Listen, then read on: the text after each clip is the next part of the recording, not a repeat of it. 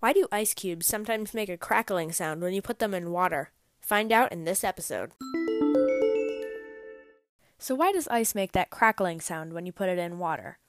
Well, there are three things that water can do that are important in explaining why you can hear ice cracking. So, mainly this is because the ice is warming up, so that's kind of the reaction that's causing it. And first of all, ice floats on water because it's less dense than liquid water. Density is how compact or thick something is. So ice floats on the surface of the water when you're having a drink, so you can see and hear what's happening to it. It also means that when solid ice turns to liquid water, it gets more dense, and this is kind of an unusual thing to happen. Now, another thing you should know about ice is that it takes a lot of heat to turn ice into water.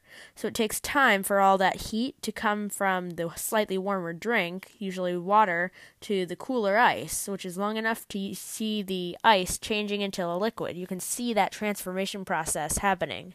The last thing you need to know about ice is that it's kind of good at protecting itself from changes in heat.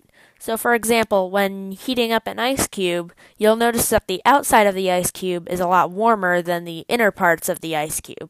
All three of these things together help explain why ice cracks and how you can hear it. So the warming of the outside parts of the ice cube happens faster than the warming of the inside parts of the ice cube. And this solid ice cube can't handle the differences in the density with the varying temperatures. So the pressure of this change causes the solid to crack.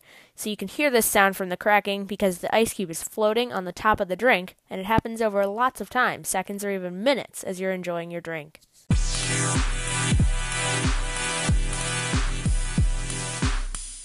Thanks for listening in on this episode of Why Is That? Hope to see you next time!